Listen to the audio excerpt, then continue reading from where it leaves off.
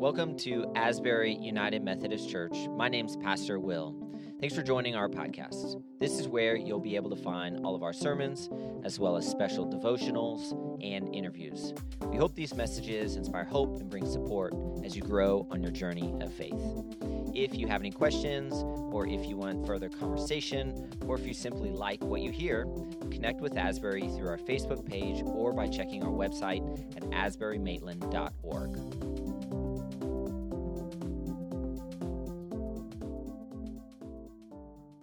My name is Will Kendas. I get the pleasure of being one of the pastors here at Asbury. We're looking forward to having you all with us as we continue on into our sermon series of Help My Unbelief. And this is a sermon series where we are wrestling with some difficult questions, some questions that might not sit very easy with us. The first week we looked at the question of why are Christians hypocrites? Pastor Chris walked us through that, and we talked about the reasoning is that we all are, but for us just to recognize it, to own it, to make it a part of who we are, and then to live into the forgiveness that God offers us in growing in our faith. Then last week, he looked at another tough question of the question asking, free will, is it worth all the suffering? And the response is yes. God extends to us love, and out of love there is freedom. The unfortunate part is some people do use and exercise that freedom for evil and harm and hurt and put others down. But we also have others who lift up. We have people who, like Dr. Martin Luther King, the firefighters and all that, who help to rectify and redeem the situations and provide care. So even though we have those things in our life, in this world, that come from free will, we have those where it comes about goodness through Jesus Christ and the forgiveness that is offered to us. So today, we're wrestling with another tough question. Isn't the Bible full of myths? No. In the name of the Father, Son, Holy Spirit, we can go home. Amen, right? I wish it were that easy. But, like all tough questions, it's helpful for us to look at it, to approach it with the respect that it deserves, the care. And so I wanted to open up with a topic that we all agree upon, social media. Now, we probably all have different views of social media, right? Who here loves social media? Who here not so much? Yeah, okay, I got some handshakes. Who's here is just kind of indifferent? Yeah, one way or another, it doesn't bother me much. We got a couple of those too. Okay. Well, I'm probably a little more in the middle. I'm just not good at social media. I'm more probably what people call a lurker. So I sit in the background and I just watch. I probably follow it mostly for sports information, maybe some music, different stuff like that. And occasionally I'll pop up on my friends' pages or posts or whatever and just leave like a really sarcastic, unnecessary comment. That's really all I use it for, just to kind of be annoying. So if you know that I've commented on your page, you'll know that I think fondly of you. No. But one of the things I found is that over time I've distanced myself from social media because what ends up happening, I think, is it's too much of a one-way conversation. People say things, and it's not so much that you get a dialogue or a response, but people are just talking at each other. I saw somebody, I thought they put it so well in saying this. You could post a comment about how you like oranges. Well, then somebody else is going to comment on this post and say, well, what about bananas? You hate bananas? Like, what do bananas ever do to you? Or apples? I mean, apples are good too, right? Especially this time of year. You get apples in, and all of a sudden, it's not so much about what you say, it's about what you didn't say. And so there's so much that happens there. And rarely does it end up in a dialogue. It's just kind of this one-way conversation. I know for times like we do some traveling, my wife and I, and we visit a city, and you say something about it, and all of a sudden it seems that you didn't say something great about other people's hometown, and they get offended, they get mad, and all this different stuff. It's like, you know what? I feel like I just can't win sometimes on social media. But I say that because when we look at this question of, isn't the Bible full of myths? Which, if we were to say that, that would be saying that the Bible is not true. And that's not true. We believe that the Bible is true. It is the Word of God. It is given to us to help us, to teach us, to correct us. We're going to talk about that later. But what and how it communicates that is a little bit of what we need to be respectful of and how we approach it and how it is given to us. So before we dive in, let's pray and we'll get started. God, we are thankful that we are in this space where we get to worship you, where we get to honor you, where we get to respond to you calling out into our lives. I pray that you would be with us this morning through the songs that we already sang, that we will sing, through the words that I will speak, God, that you would speak through me and, if necessary, in spite of me. Move me aside so that your glory is proclaimed, your love, your message is proclaimed. Pray all these things in Jesus' holy and mighty name. Amen. A couple months back, Pastor Chris and I were in conversation, and we had talked about a story.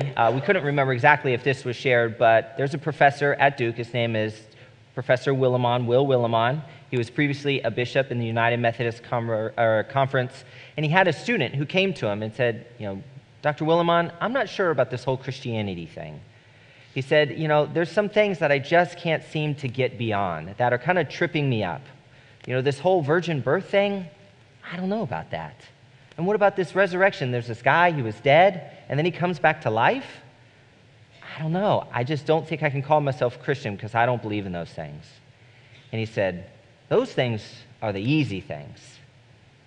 The difficult stuff, the strange stuff, the bizarre stuff is when you start talking about turn the other cheek when someone hits you, or when someone requests you to go an extra mile, or maybe even loving your enemies.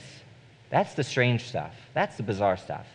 When you can get beyond that, everything else is easy. Strange in the Bible? Sure. Odd? Yeah. Not culturally relevant to us today? Sure. But all in which that is given to us is true. And so when we say that the Bible is true, I want to help us in our conversation. We mean two things. We imply two things. And the first thing is that what it means is true. Truth is communicated to us. And helpful for this is also talking about love languages. Are you all familiar with those? Who here is physical touch? Yeah? What about words of affirmation? How about acts of service? Quality time? Gifts? Who here is just food? Who likes food? Express food, yeah, okay, yeah. Love languages are all different ways that love is communicated. It's communicated in a variety of different ways. And when we approach the Bible, I think it's helpful for us to use this lens to see the different genres that the Bible presents for us. Pastor Chris has also mentioned this before, not so much seeing the Bible as a book, but seeing it as a library, a collection of books, each genre offering a different way of talking to us. And just like a love language, if we are expecting one way of love to be communicated to us, for example, I'm words of affirmation and acts of service. My wife is gifts. If she is giving me a gift, but I'm expecting words of affirmation or acts of service, I diminish what she's offering me. If I'm expecting something else and not fully receiving her showing of love in the way she's presenting it to me, I'm not seeing the full reality of how she is expressing her love for me. And so when we approach these genres in the Bible, seeing it as a library, I think it is helpful for us to see what is being communicated to us. Karl Barth, a great theologian, very helpful for us in our faith, he has this quote that will help us to see this a little better. He says this, "We are no less truly summoned to listen to what the Bible has to say here in the form of saga than what it has to say in other places in the form of history and elsewhere in the form of address, of doctrine, of law, of epigram, epic, and lyric." In other words, we are called to listen to what the Bible says in all of its genres. In all of its genres. The truth of God is communicated in all of the genres of the Bible. Listed up here, we have the different genres. First up is we have narrative.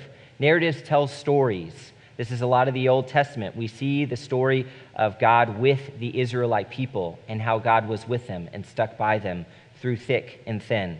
We also see that in Acts in the New Testament as well, of how the Holy Spirit was sent to this group of people and furthered the church, how the Holy Spirit spurred them on, told them to keep going, and how the church grew from there.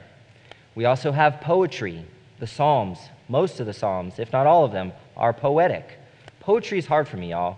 I'll be honest. I like facts. I like data. I like it to be tangible. So poetry is something that is different. I'm a literalist in that sense.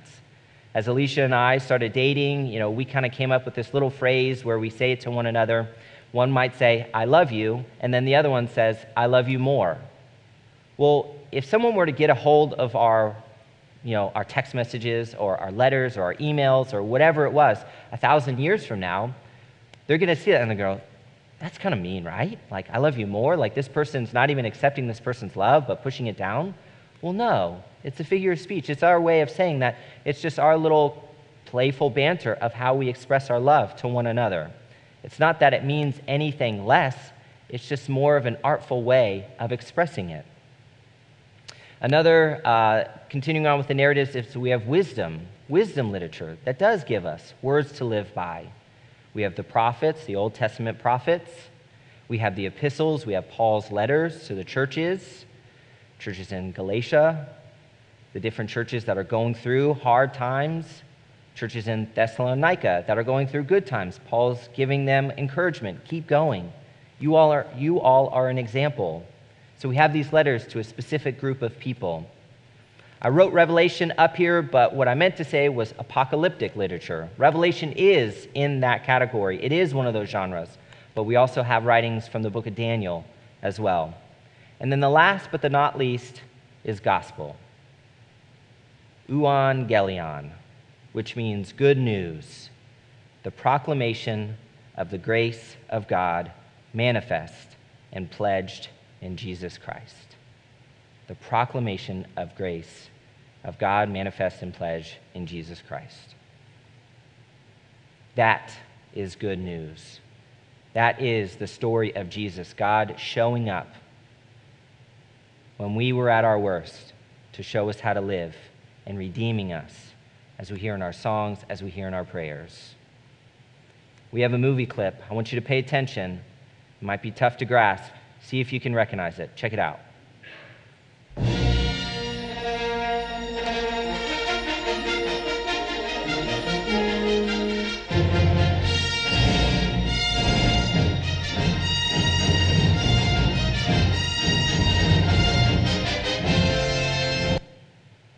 I told you it was short. Y'all catch it? What movie is that from?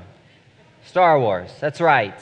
A very popular movie. I know most of you, if not all of you, are familiar with it. But right before that screen, those credits are kind of rolling through, this phrase shows up on the screen. A long time ago in a galaxy far, far away.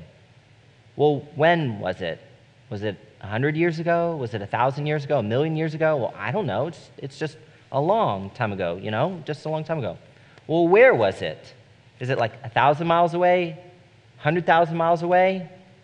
1,000,000,000 miles away? Well, I don't know. It's just far, far away. George Lucas, he gives us this abstract and just kind of letting our mind run wild, our imagination to fill in the blanks there. And by the way, who often forgets that Star Wars is set in the past? Yeah, I often think, we've got lightsabers. Of course this is the future. But I digress. But we don't have that when it comes to the Gospels. We have the Gospels, especially in the book of Luke, that is grounded in a time and is grounded in a place. Luke 2 says this. It says, at the time, the Roman Emperor Augustus, so we get a person, decreed that a census should be taken throughout the Roman Empire. We get a place. This was the first census taken when Quirinius was governor of Syria. So we don't have to wonder about the abstract. We don't have to wonder about the when and the where. This is grounded in fact, in data, the eyewitness accounts of Jesus Christ, God putting on flesh and living amongst us. And when we know that, that should give us reason when we say that the Bible is true. It means that we can trust it. We can trust it. When I was up at Duke, I had to do a chaplaincy internship, and I was over at UNC Hospital. And one of the big topics, I didn't think it would come up much, but it did. But one of the big topics that would come up was trust. We had a very short window to build trust with these patients. We would walk in some of the hardest parts of their lives, and we had to build trust. And the three things my supervisor talked about that trust is built upon, that makes up trust, is benevolence, so looking out for the best, wanting the best for the other person. Consistency, so being steady, not changing a bunch. And dependable. Think about the people in your life who you trust. Are they these things? Do they want the best for you? Are they consistent? Are they dependable? When we look at Scripture, when we look at God, we see that God is dependable. He is consistent. He wants the best for us. We see it throughout the lives of the Israelites. We see it in the early churches, and it continues on to us today. We can trust it. It's something that we can base our life on. And because we trust it, it can shape our lives. 2 Timothy 3:16 says, "All Scripture is inspired by God and is useful to teach us what is true and to make us realize what is wrong in our lives. It corrects us when we are wrong and teaches us what is right." All of the Scriptures do that. All of them is given to us by God and inspired by God.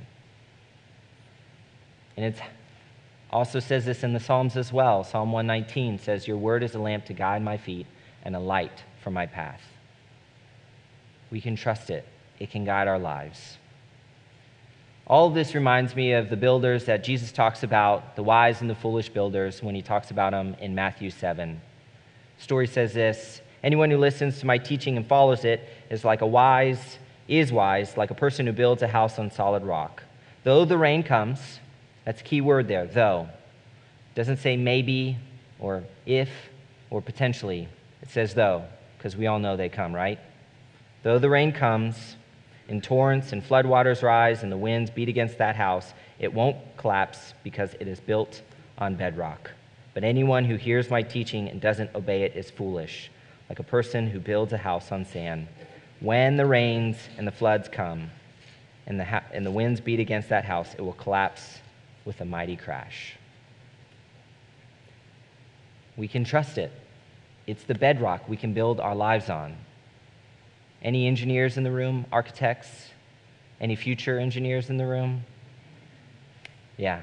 I had a conversation with Noah, and we're talking about his schedule this upcoming year. He has a whole class on concrete. Whole semester just talking about concrete, because it is so important. It is the foundation in which we build all of our buildings upon.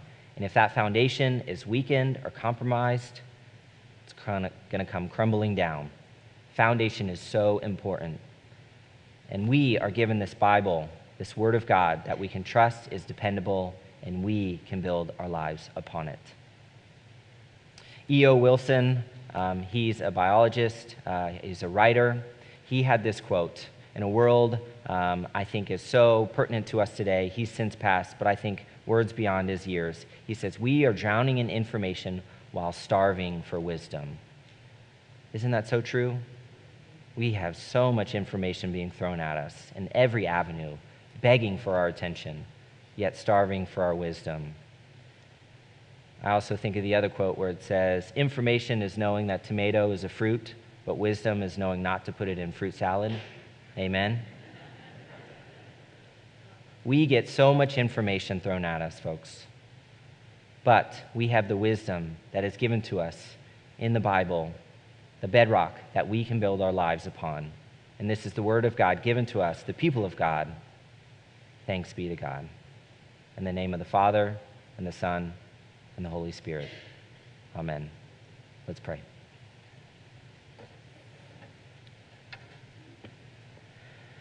God, we thank you for your word. We thank you for the stories that shape who we are. We thank you for the teachings that make us who we are. And we are thankful for the teachings of Jesus, the words that we can build our life upon, the bedrock. Because, Lord, we know that the rain will come, the winds will blow, the flood waters will rise. But when we build our lives, our faith, on you, it will not come crumbling down, but it will stand strong. God, in those moments where we are finding our weakness creeping up, our doubts overcoming us, maybe our anxieties consuming us, remind us of your presence in our lives and how you've stood by us in the toughest times, and you will do so even in the best times. We are so thankful for that. Pray all these things in Jesus' holy and powerful name. Amen.